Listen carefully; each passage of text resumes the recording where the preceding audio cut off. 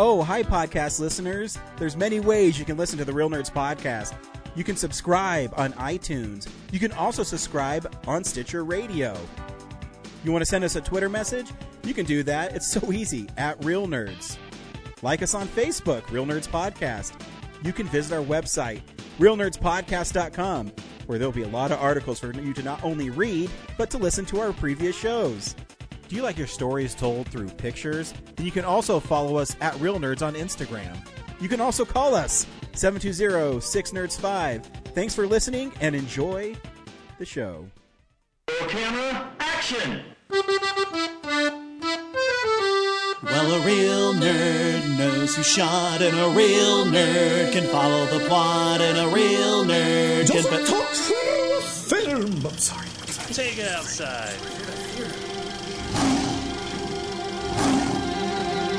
Well, a real nerd knows who shot, and a real nerd can follow the plot, and a real nerd will give it all they got. Lights, camera, action! Real nerds! This is Real Nerds Podcast, officially the official podcast for all your movie needs. I am Ryan, and I am joined by Brad. I'm back. Yeah. I never went away. I never went away. I just, I'm back from last week, Yeah. Like I'm always here every week. That's an accurate it's an accurate description. It's technically correct. What's happened. Yeah. Totally correct. You're back too. We're all back. I am, and I feel good. I feel good. Yeah. Actually, my whole family's been sick for like 2 weeks. You sound sick. And I haven't gotten it, so... What's up? You sound sick. You might have it. I know. Actually, I was going to say this morning, the last 2 days I've woken up and my throat's hurt and my nose has been a little clogged, but I'm hoping that's it. But we'll see. Yeah, I felt that way too. We'll see how it goes. I just drank a bunch of orange juice like constantly and did some zinc tablets and doing pretty good. Nice. Yeah, I'm just drinking tons of water. Yeah, that and too. We'll see good. how that goes. But we'll see. Whatever. It is what it is. Chicken ramen. So there's that. Nice. That's helped. Yeah, we went to a pho restaurant 2 days ago. That was really good. Yeah. It's like that's always really soothing. Yeah, cold weather and soup just makes soup so much better. Oh yeah, and like pho is so good. I love the complexity of pho. Mm-hmm. It's just so good. And there's this pho restaurant in Georgetown that's really, really good. And I got it with is it fucking these meatballs. Good? It is so fucking good. There is a restaurant that's called Pho King, where it's like pho and then king. Mm-hmm. I have a t-shirt with that on it because a bunch of film people back like in the OSN days, they did a skit about that joke exactly, and they had made t-shirts of it and handed them out. So continue. Yeah, so it's good. But earlier this year I was golfing, and when you golf, sometimes you'll find random golf balls on the course, and I found a novelty one, and there was Korean writing on it, and below it was FOO, and then King Long, so it said Fu King Long. It had been some like bachelor party, but it was funny. You never know what you're going to find. Every week on Real Nerds Podcast, Brad, I don't know if you know this, but we see a new movie and we podcast our experience to the world. Don't lie to me. That's not true. This week we saw The Fabelmans. Stay tuned, where we will tell you if we recommend the film or not, play the trailer, and then spoil the film. We also have the big movie news story of the week, and something that we want to talk about, like what we've been watching, what we've been playing, what we've been dancing to. I don't know. You tell me. We're going to do it. But before we do that, Brad, I have one thing I'm going to ask you about. Okay. So let's say you open up a box of Mike and Ike's. Now, this is the Mega Mix, Mike and Ike, so there's really good flavors that are like peach and tropical punch. I hope it has all the flavors if it's Mega. Exactly. So you get one of those, it's not like a small box, it's like a movie theater box one, so there's lots of candy in it. So you get it at the grocery store, and I'm not going to eat all that candy in one sitting. So, oh wait, this isn't about me. This is just a hypothetical. So you have this big box of candy and you don't eat it all because you're going to save it. Of course you're going to save it. And so you, have, let's say, a living room where you've, didn't feel the best today. So you were watching movies and, your wife or significant other comes home and throws a half a box of Mike and Ike's away. And she threw it away, she said, because they were open. Now, correct me if I'm wrong, but Mike and Ike's don't go bad. At least not quickly. Yeah. And so she thinks I shouldn't be like upset about her throwing out a half a box of Mike and Ike's. To which I replied is I should be upset because that's ridiculous. That's was it $2 for the box? So that's $1 I'm not going to get back, Brad. Just $1 throw away. You probably were on, assignment, I'm guessing 5 minutes paid for that box. Exactly. The fuck? It's never coming back. Bullshit. Yeah, it's weird.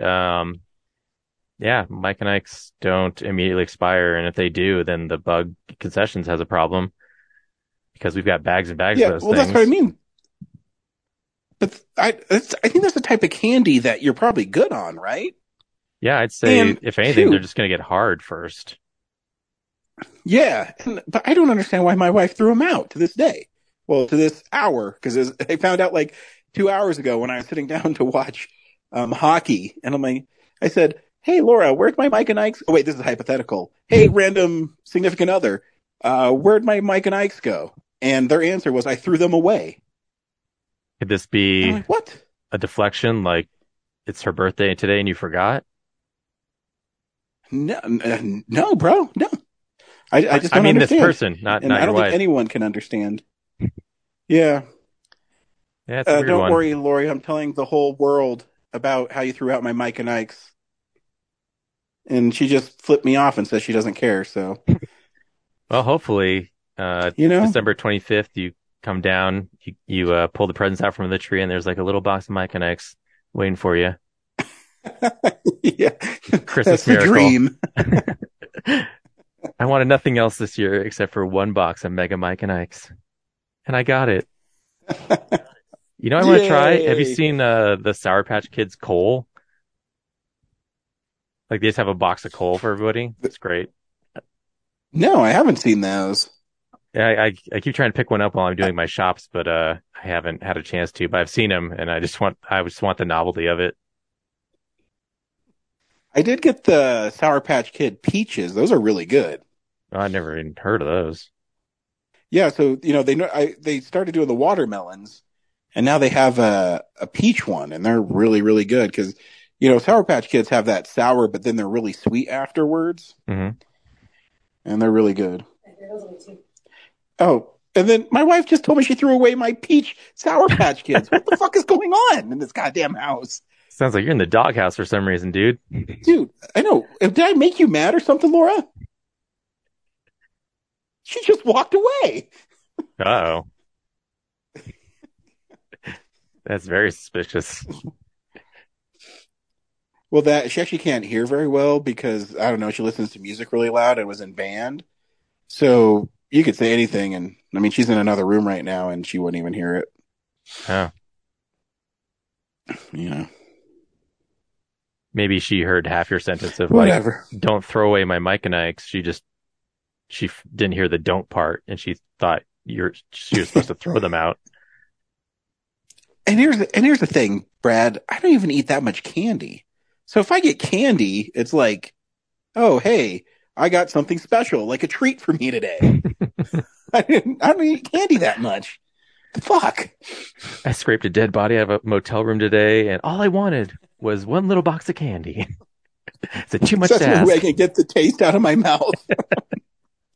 It takes Sour Patch Kids to clean out the rotting flesh bacteria that's emanated into my nose and down into my throat cavity and calcified.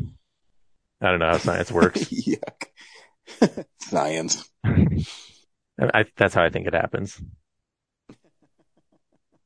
Good thing you had COVID. Probably helps you. Totally. makes me tougher. Since you had COVID, like you need extra things that taste like really intense so that you can just get the enjoyment of tasting things again, and candy does that for you. Yes, it does. It's the only joy I have in life. My wife just throws it away. Can I just taste the sweetness of candy? Just one. No, I threw it away.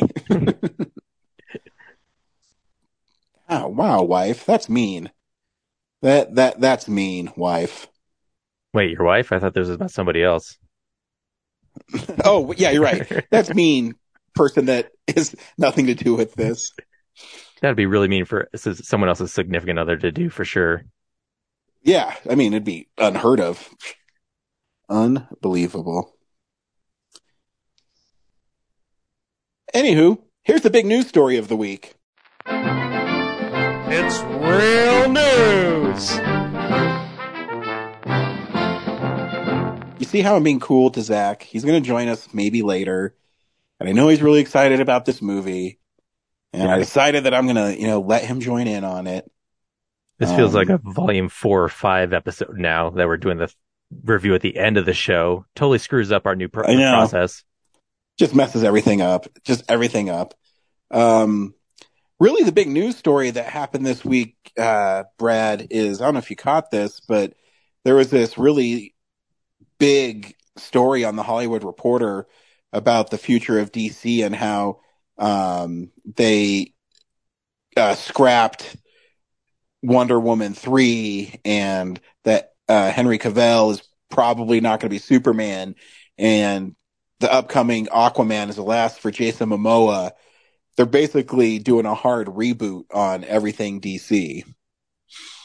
Yeah, maybe. When I first saw that Wonder Woman thing, the first thing I thought of, because everyone was reacting very much like they're scrapping Wonder Woman entirely, like, I don't believe that they would throw a very popular female superhero in the DC canon, out to pasture. I've immediately thought, oh, they just don't want Patty Jenkins to be in charge of it anymore. So yeah. And honestly, this whole thing doesn't surprise me that much because they are trying.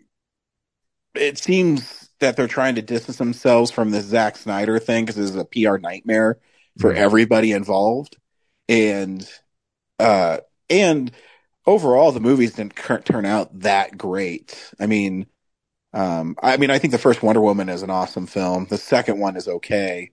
Yeah, I like Man of Steel. Man of Steel is fun. I do think Henry Cavill should get another chance to be Superman because I think he is really good, and it'd be fun to see a Superman in the vein of the 78 Superman where it's just, fun and he's charming and it's not so dour. I think is something that I would actually like to see. Yeah, for sure. And yeah, like I enjoyed all the actors in the Snyderverse in their roles. So, but you do look at Jason Momoa and you're like, God, that was a perfect Lobo casting visually. Yeah. So that was a missed opportunity. But, I still enjoyed his take on Aquaman. Like we didn't need another blonde, chiseled jaw, hero. I thought it was inspired casting that way. I agree. But I think they're just trying to reboot everything, and I know one of their things is they don't want all these Batmans running around, and so they're only going to focus on the Robert Pattinson Batmans, which I'm cool with too. Yeah, it might be worth it not to try to get like a Batman. Like they could do a Justice League without Batman. It almost makes more sense because he's so underpowered. So why not build the Justice League without him, and then once all those characters are finally established and people enjoy it, bring him in the future one.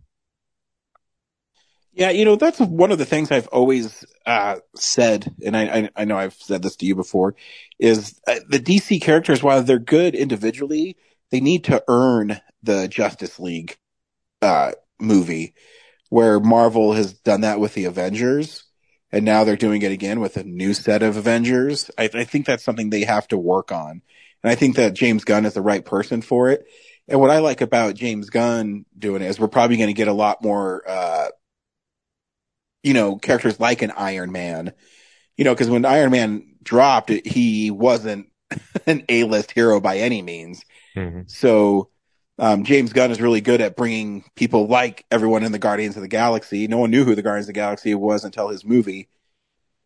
And, giving them a chance. So that people like Harley Quinn, who I love, will probably get another chance. And, I don't know, Static Shock or Beast Boy or something unique to DC to help sell it, because we know we're going to get a Batman and Superman, but make the other movies super unique. Yeah, apparently we're still getting Blue Beetle. You could do Booster Gold. Yeah, plenty of C and D listers could. James Gunn, cares about enough that he can probably make that happen. So I agree.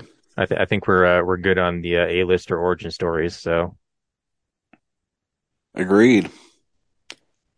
So yeah, this is what we've been watching. So, yeah, this is the stuff we've been watching. Brad, what'd you watch this week? Gosh, I guess I'll just throw another couple things at you and you can pick. I watched the Chevy Chase Fletch movies and the Home Alone movies. And obviously I just came from Batman Returns. And I watched the Evangelion 3.0 plus 1.0 in the theater. So, yeah, take your pick. What have you not seen? What have I not seen? Yeah, no, I mean, what of those films did you experience for the first time? Oh, I guess the Fletch ones and Home Alone 3. We'll start with Fletch. Yeah, sorry, nothing great. I mostly watched Law and Order episodes. Really? Yeah, love Law and Order. But yeah, Fletch, yeah, I think people's fondness for those movies are a little overrated. The new one I watched this year, Confess Fletch, other than it not being Chevy Chase and it being John Hamm, not that different. Not super funny to me. Has a couple of good lines because he's a smart ass, so I liked a lot of his comebacks, but plot wise and mystery wise, not a huge, not impressed. So that's where I fell on that. Yeah, because I don't mind the films, but when people talk about them, someone like Kevin Smith, who just reveres these films, and when I watched them, I go, okay, they're there. Yeah, I'm sure they're really impressive in 1985 and 1989, which I didn't even finish the second one. Not that it was terrible, but it was definitely different tonally, and I just wasn't engaged enough in what was going on to continue it. I'll pick it up at some point, but yeah, I think I got halfway through and I was like, had to do something else, and I was like, okay, I'm good for now. So that's always a positive sign from a movie. Yeah. I'm halfway through and I don't need to watch the rest of it. Maybe later when I have nothing else to do. I mean, same thing with the first one. Like I did finish it, but it took me a couple tries. So yeah. Yeah. And I didn't even know there was a Home Alone 3. What the fuck is Home Alone 3 about? Oh my God. So obviously it doesn't have Macaulay Culkin in it. Has some new kid. Scarlett Johansson's in it, oddly enough. That was like my big takeaway from it. Yeah, she plays the sister. So this is an old movie then? Yeah, it's from 97. Wow. Yeah, I think it was either in theaters very quickly, like shortly, or it went straight to home video. But yeah, there's this kid, I think his name's Justin Pruitt, he has chicken pox. He's stuck at home. And then there's an international band of thieves that are trying to break into his house so they can recover a stolen microchip that ended up in one of his toys for Christmas. Yeah. So it's like half spy thriller, half Home Alone. Yeah, Weird. the chip's in like this RC car, and yeah, he figures it out and just teases him. And So is there burglars who try to break in too? yeah, that's the evil thieves. Like they're on to him and they're trying to break into his house to recover it, and he keeps thwarting them. They're constantly creating these ruses to try to get in. And the police think the kid's crazy. He keeps calling the police on him, and they're like, microchip and international thieves, like, that's ridiculous. And no, it's not. There's seriously, like 4 of them. And they, have all this elaborate technology and still are thwarted by a is it 9-year-old funny? kid. Is it funny? Like, because that's, the fun thing about the Home Alones is it's funny, but it's also kind of a Looney Tunes style cartoon when Joe Pesci and Daniel Stern get hit, I think it's really a lot of just, hey, we're replicating the things we liked about the first and second, and we're just kind of doing it again with a new character.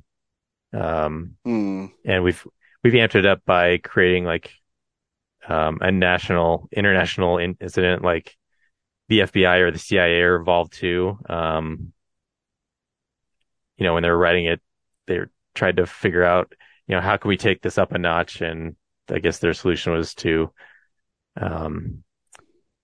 make it more international, not just a family and a couple thieves, Yeah. But don't you lose some of the intimacy of the first Home Alone and the second one when it's just the family? You make it more contained.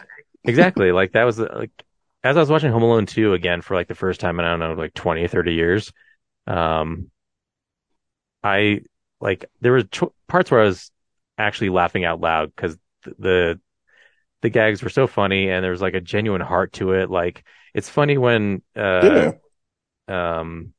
he goes to the like Central Park for the first time after he gets lost in New York. And he runs into the pigeon lady and, he doesn't like freak out. He just looks at her and goes, sick. But yeah, like him wandering. Also too, because Kellen, has been watching. I'm sorry, and Macaulay Culkin is funny and charming in him. Oh yeah, yeah. Over the years, I've gotten this thing, and like I guess in pop culture, like Home Alone 2 is like looked down upon, like it's not as good. But I thought it retained the same kind of. It's a little more implausible.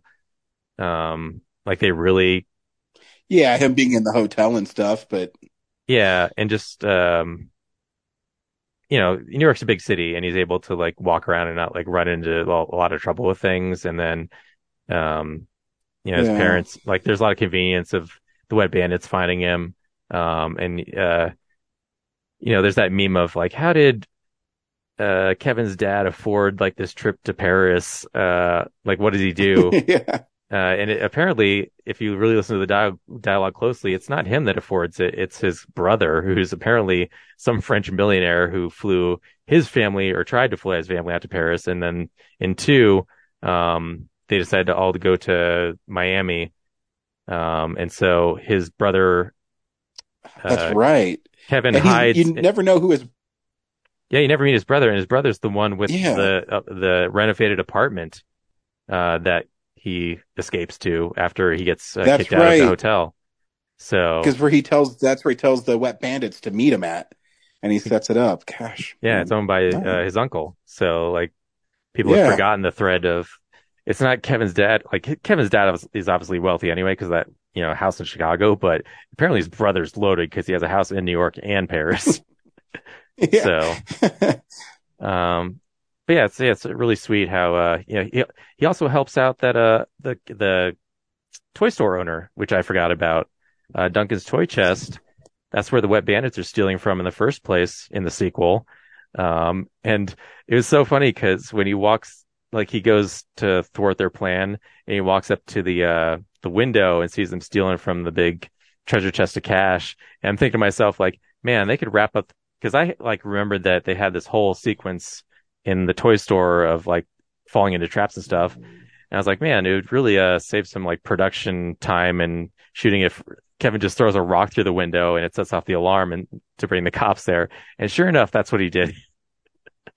And then he escapes to his uncle's house. But yeah, it's like, oh, totally called it. Yeah, that's right. Wow. Anyway, I feel like I'm rambling about Home Alone way too much. That's all right. They're classics, man. Well, the first one definitely is a classic. Yeah, the first, second one. So. Yeah, like I had fondness for them, but it wasn't like, you know, a holiday go-to for me. And so revisiting them now, I'm just like, oh, I do kind of remember the charm of these. And the second one's pretty much on par with, although, also there's one part where, Kevin goes to like a high point when he's touring the city first and he's like enjoying his freedom.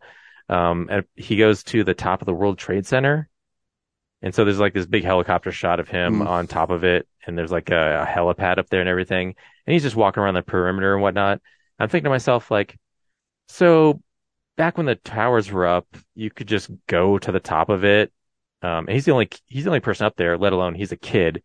So I guess you could just walk to the top and take pictures. Like, you could, I forget which tower it was, but there was actually a thing you could do for that. Oh, wow. That seems, yeah. You know, there's like a little, catwalk that goes around, so you're not like going straight to the edge of the ledge or whatever, but it seems very dangerous. And just be like, cool kid, just go up there and do your thing, all alone, because yeah, there's no one else up there in that shot, so that's feels like there should be, because they get a lot of tourists per day, but nope, just him. Found that odd. Yeah, well, you just got to hit at the right time, and then there'd be no tourists. Oh, also, when he's torturing the Wet Bandits in the brownstone, there's one part where Marv like touches a sink that has a car battery attached to it, so he electrocutes himself. And so he's shaking, like Daniel Stern is shaking or whatever, and then like there's this quick insert frame of like a plastic skeleton with his clothes on it. And I'm like, this is a $1 million serious Hollywood picture. And I'm just thinking about in Jean-Claude Van Damme's Damn Van when LeBlanc falls with the acid and we like did the plastic skeleton. I was like, wow, see, they got away with that in a major movie, and like I felt bad for doing it in our low budget one as a joke. Nope. Yeah. See, yeah, it's universal. Plastic skeletons are universal because they're always funny, just like a fart joke. That's probably where I got it from. Worked in '92. It works in 2014. Exactly. No stretch of reality. Just, yeah, that's what it would look like. So, this week I was able to finally see Clerks 3. Oh. And, yeah, it's really good. And surprisingly heartfelt. Surprisingly? Yeah, I guess in a way that I wasn't expecting. And how Kevin Smith's last few movies have gone, where even Reboot is basically just a retread of jokes. Not that it's a bad film, it's just his trajectory since he stopped making studio films, I guess, for lack of a better word, has really focused on, you know, drugs and marijuana and how great it is. And it's just one of those things where you kind of, I don't know, you get, you get tired of it. And this one was, he really grounded his universe, I think, in this one a lot. And to have Becky taken away so soon after the end of Clerks 2 was kind of shocking. Mm-hmm. And Brian O'Halloran being such a great actor was kind of shocking to me too. Like, he was always good, but I mean, you're asking him to carry a lot of emotions in this film. And just watching the movie is that Randall and Dante are still working at the convenience store after they bought it at the end of Clerks 2. Jay and Silent Bob own a dispensary next door. Which I like is that they still sell it like it's illegal. It's funny. And so Randall suffers a heart attack, and he decides that he's going to make a film. And as they go through the film, it kind of rehashes a lot of the Clerk stuff, and but in a fun kind of meta way. And yeah, it just had a lot of heart to it, and how it plays out, I think, is really fascinating too.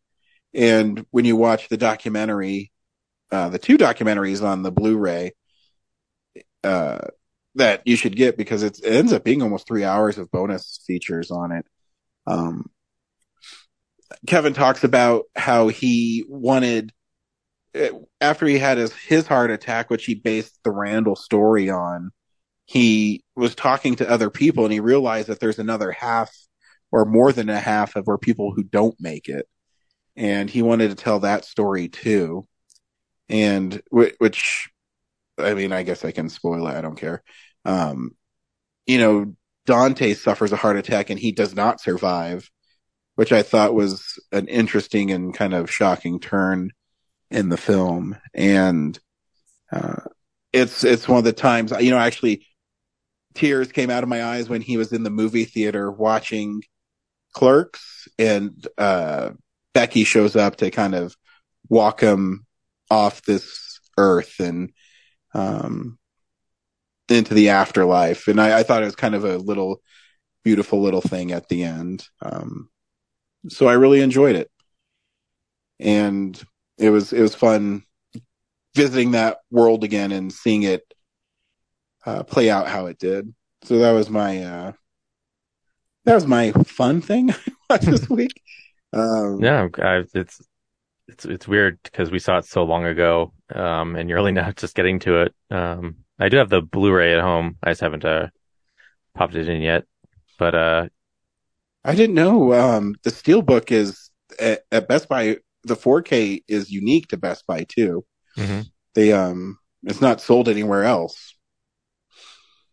Yeah, I was on the fence about it because it's not going to match the other cases for the trilogy, but it is. Mm-hmm. So it is unique. So I was like, oh, might as well. Yeah, it's like movie colors very prominently. It's a definitely unique Steelbook, but it's the bonus features are really great on it. So it's definitely worth getting on physical. And Kevin has a intro at the beginning that is what I always say about physical copies is, you're going to get stuff that you won't get anywhere else. And if you want another reason too, so Westworld was canceled by HBO and they're taking it off HBO Max. So you won't be able to stream it or watch it. So you're going to have to get the Blu-rays because they don't want to pay the actors. That's the whole thing behind it. I read a whole article about how much it costs to stream things. That's why on HBO Max too, I was always wondering why they only have the current season of Last Week Tonight with John Oliver, because they don't want to pay all the other stuff that's associated with it. Because every time you stream it, they have to pay for the music, they have to pay the actors. That's why a lot of them now, The Office or Friends, is they give them tons of money up front so they don't have to keep on paying them residuals. All right, I can't stay silent forever. I just have to say something at last after 45 minutes of talk. fuck this company. How did you? Go ahead, bro. No, you go ahead. I was going to say, I knew that was going to happen eventually with this, streaming. They're spending way too much money, and it's not you have to have subscriptions, cool, but then how do you keep on generating money? People are always surprised that they cancel things after 1 or 2 seasons. It's because they need new content, so you keep your subscription or get new subscribers. Yeah. Doesn't seem like the model that's going to last. Nope. Too many of them there's too many streaming options, and not enough of them are unique, I mean, yep. I'll tell you right now, if I'm going to drop HBO Max if they lean really hard into the reality TV stuff from Discovery, which it sounds like they're doing. So, ugh. I'm already starting on the chopping block because they removed Looney Tunes back in action, and I, for one, will not stand for that bullshit. But yeah, if they're going to insist on reality content over the Warner catalog, then this company has just become a former shell of itself. It's going to sound weird. Is. It's going to sound weird, Ryan, but it's almost just like I wish Disney would save it. Yeah. Well, they won't, because how much they pay for it? $44 billion. Yeah. Something like that. Yeah. Yeah, it's not going to happen. Maybe that's why they brought back Bob Iger. Yeah. Well, yeah. But anyway. Back to Clerks 3. How did you enjoy Elias's pivot into Satanism? Oh, that was awesome. Yeah. I love Kevin Smith, but I also had to endure, Harley's boyfriend in it constantly. Is that who Blockchain is? Yeah. And then during the making of, because Harley's not in it very much. I think she's only at the funeral scene, maybe. Yeah, she's playing Jay's daughter. Yeah. Yeah. Yeah. And so they're interviewing her for the documentary, and she says, "And my boyfriend, he's so cute up there." I said, "Oh my God." Must be nice. But I forgot I remember that kid, and I said, "Man, I've seen that kid before." And then I watched Scary Stories to Tell in the Dark with Kellen, and he's one of the kids in that movie. Oh, nice. I said, "Oh, that's where I know him from." To be fair, though, Ryan, when you get a bunch of money to make a movie, you're going to put your boyfriend in it too, aren't you? I don't know if Robert Downey Jr. will be in it. We'll see. I meant Brad, but okay. No, we broke up years ago. You did? Yeah. I'll interview Brad for the directing job, and we'll see if he'll be up to the task of directing my Friday the 13th movie. But your breakup will automatically constitute a conflict. Yeah, I'm down to direct Robert Downey Jr. I'll do it. Sweet. Actually, he'll probably direct me. Let's be honest. Yeah, we're not going to do that shot. Yeah, Robert. Yes, sir. Can I get a little more emotion out of you? It's like, excuse me? You're right. Let's do it your way. Just cave immediately to everything he says. I would. Because he'd be saying, "What's your name again?" And you'll say, I'm Brad. Yeah, well, I'm Robert Downey Jr., and I don't care what you say. That's right. Yeah, Mr. Jr., can I get you coffee? I made a documentary called Senior. I'll make another one called and it'll be about you. Another 2-letter documentary. This week on Real Nerds Podcast, we saw The Fabelmans. Brad, do you recommend The Fabelmans? Gosh, let me think about a movie that I saw like a month ago. Yeah, I guess, Spielberg makes quality stuff, but also I think about how this story, if it wasn't Spielberg, how impressive it would be. 'Cause I was hoping for more film background from him, and basically biography wise, he starts a genius from day one and never runs any trouble making film. The film is mostly around his personal experience with his parents' divorce, and that's the movie you're getting mostly. And that's fine, but parents getting divorced isn't that unique. He doesn't have like a unique angle on it in this movie, so it's fine. It's fine for me. Zach? I think I'm in the opposite camp from Brad because I love that he's not leaning as much into film as he probably could. The conflict that I see is with his father primarily when it comes to film, and also conflicts with his mother involving what leads to the split, which we'll talk about in the spoilers. But this is one of my favorite films of the year, hands down.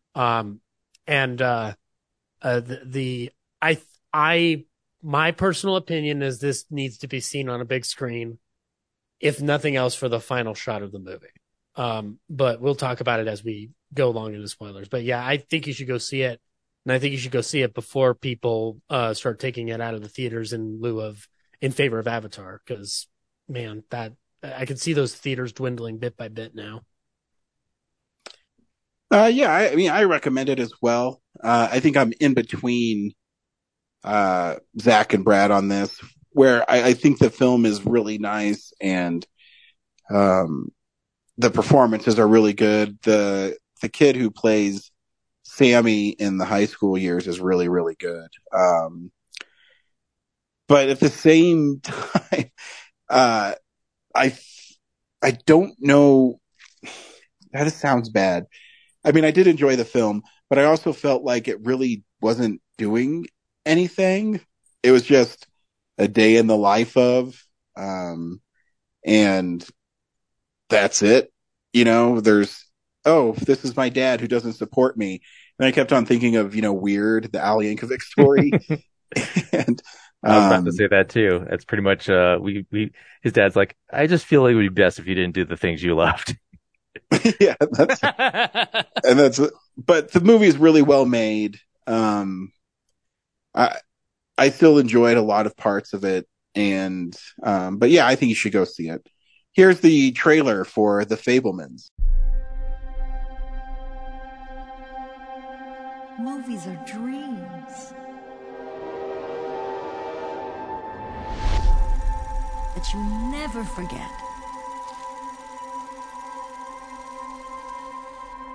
Sammy?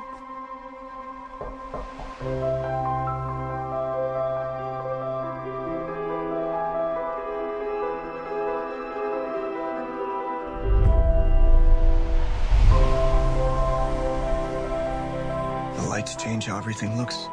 It's hard to find our house. Ours is the dark house with no lights. In this family, it's the scientists versus the artists. Sammy's on my team, takes after me.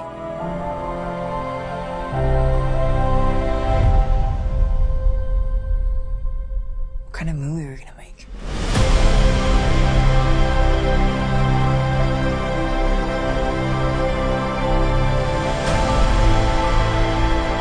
You dismiss what he does. It's playful or imaginative. You could afford to be a little encouraging. She should have been a concert piano player. What she got in her heart is what you got. You can't just love something, you also have to take care of it. It's more important than your hobby. Can you stop calling it a hobby? Mom got a monkey. Why'd you get a monkey? Because I needed a laugh. You always have to be the center of attention. Stop shouting at her! That has been nothing but disrespect from you. I'm your mother! Family, art. It'll tear you in two. You stop making movies, it'll break your mother's heart. I don't know what to do anymore. You do what your heart says you have to.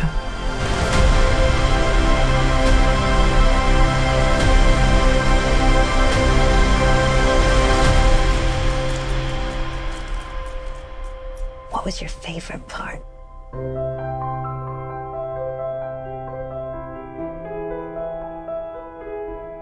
The Fabelmans is a semi-autobiographical film by Steven Spielberg. and I think he co-wrote it with Tony Kushner. In it, this boy named Sam Fabelman goes to see his first film, which is The Greatest Show on Earth, which is a Cecil DeMille film, and he sees the train wreck in it, and it changes his life, and he decides he's going to make film.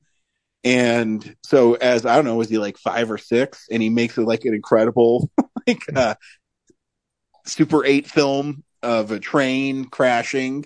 Yeah, fortunately for him, in, I don't know, 1940 whatever, his dad already has access to a camera, so he doesn't have to work hard to get one.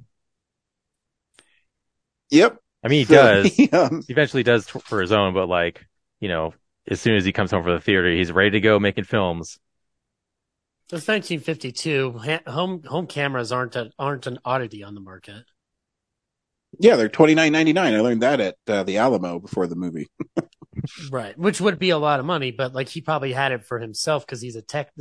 His father's character is a tech nut in the movie and works for RCA, I think it is. Exactly. I'm just saying he's fortunate that worked out really quickly for him. Yeah. Oh, okay. I see what you're saying. Yeah.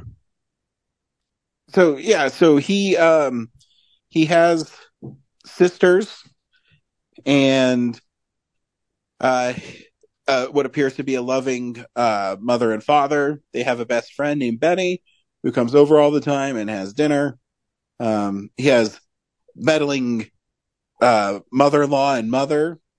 And as the story goes along, Sammy is more and more interested in making film, and his dad keeps on getting better jobs, making his family move, which creates rifts in the family, which eventually boils over on a camping trip when they're in Phoenix, where Sammy captures his mom and Benny being more than just friends. And it leads to a conflict within the family. And that's how it plays out. And I mean, they paint it as no one's really the bad guy in it. You know, because even though the mom is I guess the mom is kind of the bad person, but she's a good mom, and the dad is just I guess they both have faults. He's so focused on work that he neglects his family and doesn't care that they move. The mom is having an affair with the best friend. And Sammy's just trying to get by. And she's put her like music career on hold to, you know, raise the family. So correct. Her free spirit is being neglected, you know. So yeah, there's not really a villain except for the kids at the high school who are straight up anti-Semites. Which is sad because that's probably not that big of an exaggeration, you know. Oh, I'm sure. And I would doubt it's. I think it would probably be as accurate, if not maybe restrained. It's 100% accurate because he has Sammy do that wink and nod to the camera where, like, I swear I would never put your story in a film that I do, which is literally this film.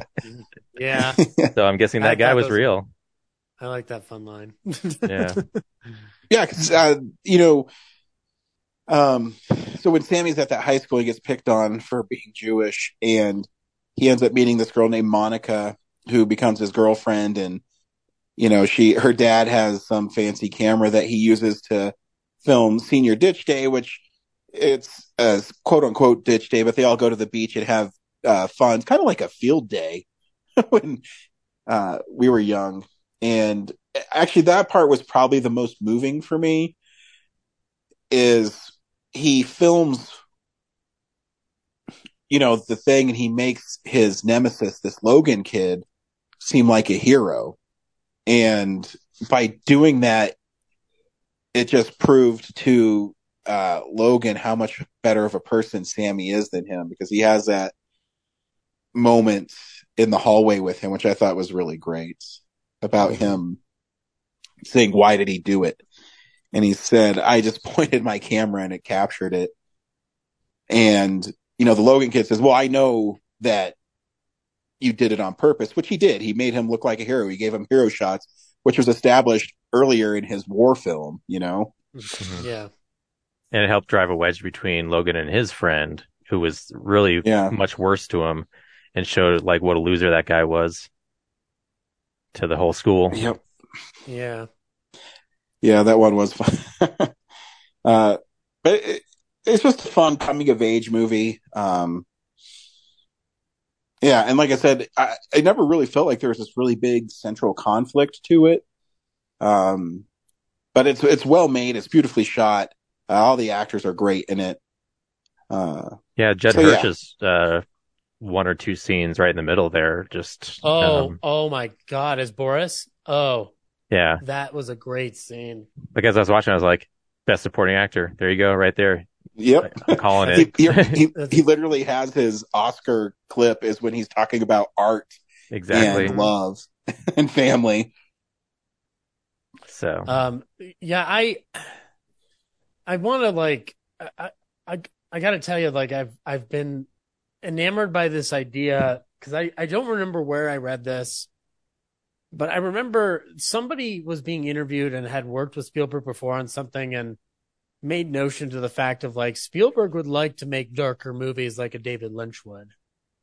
And that was just one of the examples used. It's not saying he wants to make David Lynch films, but the problem is that the business that he set himself up for early on doesn't allow that in the market necessarily. And I guess as we're finding out in the box office returns, nobody's really interested in this film, whereas I feel like they should be. But I love watching. The film wasn't well promoted. Well, that's another element of it. But I wanted to point to the idea of like I enjoyed watching Spielberg not as concerned with spectacle, whether historical or fictional, and just kind of dealing with that day-to-day thing. I think that's why I love the movie is that he's stretching himself in a place that he doesn't get to go too often. He is handling it expertly as you would expect him to. And he is centering the set piece, if you will, is the domestic deterioration. And I love that you get to watch him work with rough, but not maybe completely rough material involving the dissolution of the marriage with Michelle Williams and Paul Dano. And I think he allows for things to become as subtle as they need to be or as grand as they need to be in the way that he's normally wonderful at. I feel like this is a film where I got to watch him basically do an actor's exercise where there's no historical connotation attached to it in terms of like grand U.S. history. There's not a sci-fi spectacle attached to it. It is just a human story, plain and simple. He's stripped a lot of veneers out of it. And to watch the back half of the film and the way everything deteriorates into these honest anecdotes that form the final breakup of the marriage, I just liked watching through his eyes what that felt like. Is it a little bit like self-important to kind of tell your own story on film? Yeah, but I like that he wasn't shying away from the fact that this is this story. Some people make that kind of film and just completely ignore that it's about them. So at least he's honest about it. And don't think I have been enamored with Michelle Williams in a movie like this since maybe Blue Valentine. She's great in Manchester by the Sea, but man, she knocks it out of the park in this movie. You couldn't get into her in Venom? Like we all need money, Brad. Enamored in Venom. Brad, we all need money. We all need to make a living. I'm just gonna leave it there. But I get what you're saying though. And Paul Dano, I love how he's kind of playing this. He never really gets angry like in that film, apart from like one or two times. It's a very reserved performance as his father. And by the time you reach the climax of him basically accepting that this is what his son wants to do, it's a satisfying conclusion to a story we've seen so many times before, but because Spielberg is infusing it with what he has learned over the last 70 years or so of filmmaking, there's something about it that I think it makes it stand out from stories that usually go down this route. And as far as it, like I said something about earlier about being in a theater, I think that there is scale to this human story, whether it is the scenes of him making a war movie or the beach movie. There's something about watching it on a big screen that feels a lot more appropriate for this kind of story. And that final shot of the movie after my favorite scene in the movie, which had my jaw on the fucking floor because I knew who was cast. I didn't know this is what he was going to do. So when I finally realized there's only one other thing he can do in the movie, my fucking jaw dropped to the floor. That scene of the John Ford story is hands down one of my favorite scenes in a movie this year. It is just fucking accurate to a fucking sin. But that final shot of the film of adjusting the frame, I just thought was so lovely. It's so cheesy and it's so on the nose, but it was so damn lovely to watch the lesson he just learned, and just accumulating all the lessons he has learned is like the ending is him finally starting to understand how to make a good movie. And I really liked that. I appreciated that. It made me cry. So I get that it's probably not as fun to watch in a theater when you can probably go watch Avatar next week, but I really thought this was a story that should have had a bigger audience. I hope it gets its audience eventually. Yeah, because that scene's awesome. You know, he goes into John Ford's office. Yeah, I'm sorry, I should have said that. Yeah, it's a really big setup because John Ford comes in and he's all pissed off and he takes a long time lighting his cigar, and he says, "Hey kid, tell me about that painting." And he says, "Okay, well, it's a couple of cowboys. Where's the horizon?" Yep. And he points to the bottom. He's like, the bottom of the frame. He's like, "Okay, look at that picture over there." And he starts explaining the picture. He's like, "No, where's the horizon?" And he says on the top, he's like, "Good, get the fuck out of my office." Yeah, he's just like, now you know how to make a movie as long as you know where the horizon should be. That's a story he told in a John Ford documentary that I remember seeing that for the first time going like, man, that's going to make a great moment in a Spielberg biopic. Cut to years later. I love that all David Lynch wanted was a bag of Cheetos on craft services and a chance to wear the costume for a week to get into the role of John Ford. That madman. And he's really good. I want a John Ford biopic now with David Lynch. And just deal with all the complicated issues surrounding John Ford. That was just so fucking funny. It was a great way to end the movie. It was fantastic. Yeah, it was good. And then the little fun realizing that the horizon's in the middle and he readjusts the camera. Yeah. It's a beautiful touch. It's a very beautiful touch. Good shit. Anyway, good movie. People should watch it. It's fun. Well, fun. I will say it's heavy. Like, I mean, I cried and was like, I was just, it's it's familial relationships. We all have strife in our family and whatnot. And I think there's relatability throughout that film, regardless of what your upbringing was. Yeah, I still think the movie's fun though. I mean, there is some heaviness to it, but it's also still about a kid discovering his passion for making film. And I think it's fun. Yeah, and growing up in general, like the scenes at prom, like I know you were talking about the confrontation in the hallway, but also like when he's just like, "I love you," and it's just like, "Want to get married right now," and it's just like, whoa, whoa, whoa, whoa, whoa. Back up, you've only met this girl for the scene where she's trying to get him to pray. Yeah, I have never, I haven't had an uncomfortable laugh in a while in a movie theater, and that was an uncomfortable laugh. Good times. Yeah. Yeah, the young woman who plays Monica is really good. Oh yeah. Fantastic. And Seth Rogen was good too. Yeah. Good. Yeah.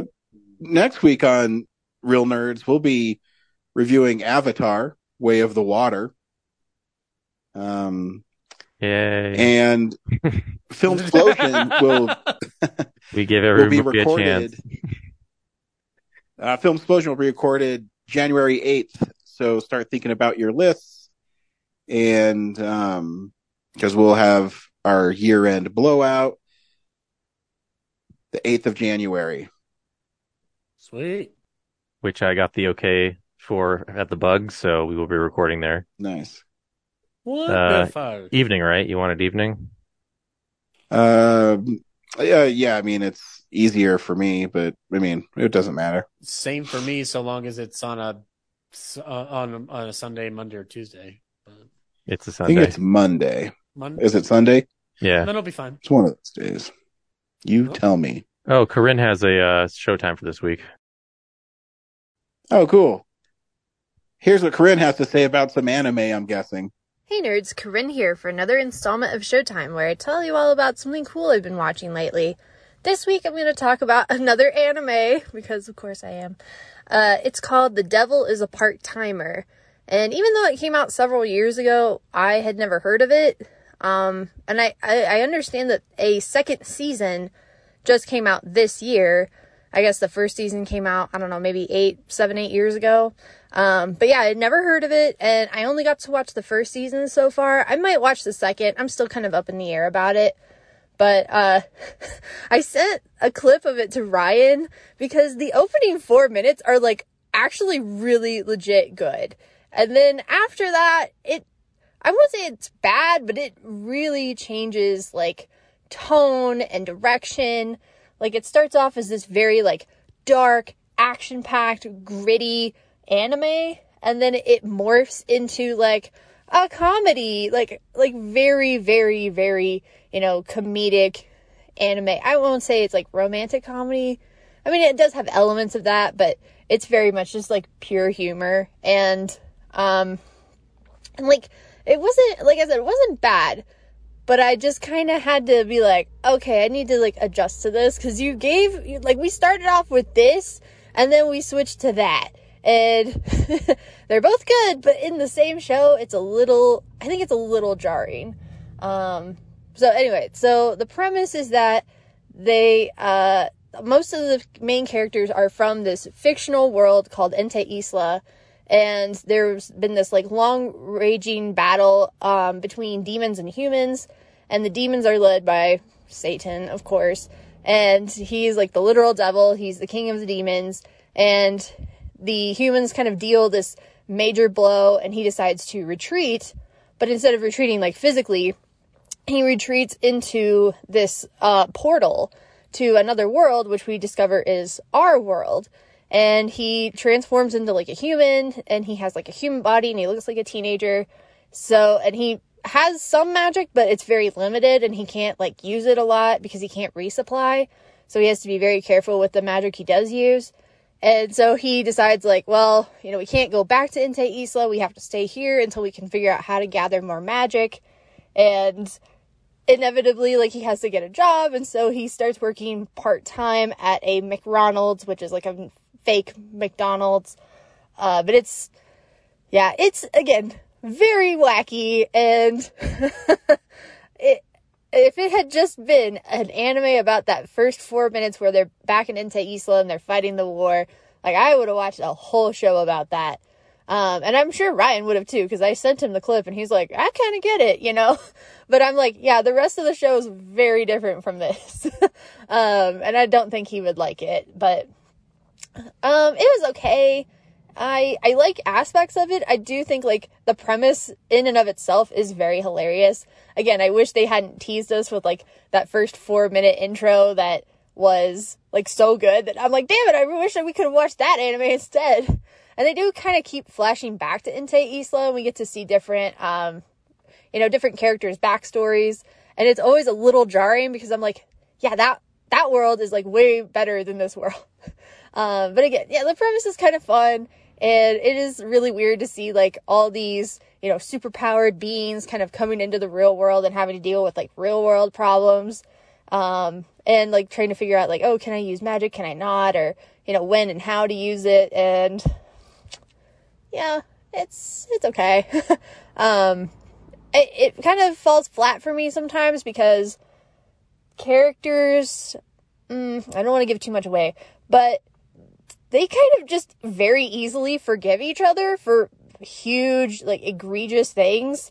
You know, it's like, oh, these characters will be responsible for another character's, like the entire land being destroyed or their loved ones dying, and they're all just chilling together. And I know part of it's, like, out of necessity, but they don't always couch it as, like, oh, like, I have to look after you, because it's just more of, like, hey, we're all just here hanging out. I don't know. And then also, some characters kind of appear and reappear without much rhyme or reason. There's, like, midway through the first season, these two characters show up from Ente Isla, and I figured they were going to factor into the plot a lot more, but they just show up for, like, half an episode, and then they leave again. I was like, well, what was the whole point of that? They just showed up to do nothing? I don't... And then there's, like, kind of a recurring villain who shows up midway through, and then they say some offhanded remark about, like, oh, we gave him to the cops. And then he shows up again at the end, and I was like, what? I guess he was just hanging out in a hospital that whole time? I don't, it was just weird. So, yeah, again, I'm kind of up in the air as to whether I want to watch season 2. I've seen some clips of what happens in season 2. The animation style is a little bit different, and it doesn't look quite as good or quite as fluid as it did before. Again, it's been several years since season 1 came out, so it might be a completely different studio, or at the very least different animators working on it, and you know how the animation industry is right now, so it's like, I don't blame them. I just, you know, that doesn't necessarily mean I have to watch it, though. And, you know, the story points that I've seen in the clips of season 2, I'm like, not really on board with that, so yeah, again, I'm up in the air. But if you want to check it out, it's called The Devil is a Part-Timer. It's on Hulu. It's also on Tubi, but I watched the dub version because, as I say, I think that comedy translates better when you don't have to read it. So I watched the dub version on Hulu, but if you want to watch the sub version, it's free on Tubi. So anyway, just thought I'd share that. Again, The Devil is a Part-Timer. The premise is, again, wackadoodle, but figured I'd share it with y'all. So I will talk to you guys soon with something. I still have 3 Tenda Yuma that I need to do, both the old and the new versions. I also am about to pick up Miss Scarlet and the Duke from the library. I think I said, like, I only watched part of season 2. I didn't get to see season 1 or the first half of season 2, so I need to catch up with that. But I'll no doubt check back in with you guys maybe after the new year about that show. But anyway, just wanted to share, and hope you guys are having fun, and I'll talk to you soon with something. Bye. All right. So my total guess was a total correct guess. You nailed it. Yeah. You're psychic, dude. And I'm interested only because the devil's in the name. I really just want to see devils rip people in half and, like, bowl with people's heads, and the pins are children that are strapped to stakes. I don't know. My personal opinion is that my devil should just always wear Prada. Just going to throw that out there. Or he went down to Georgia. I don't know. Yes. Or all the devil all the time, or whatever that. The devil all the time. What was that movie with Tom Holland? The devil all the time. That's right. Yeah, the movie's awesome. Yeah. If you want to be depressed, I recommend it. Yeah, if you want a 2.5 hour kick in the pants, enjoy The Devil All the Time. Cool. Well, wonderful. We'll see you next week at the movies. Bye. I see you. Bye. Well, a real nerd knows who shot. Well, a real nerd can follow the plot. And a real nerd will give it all they got. Lights, camera, action. Real nerds.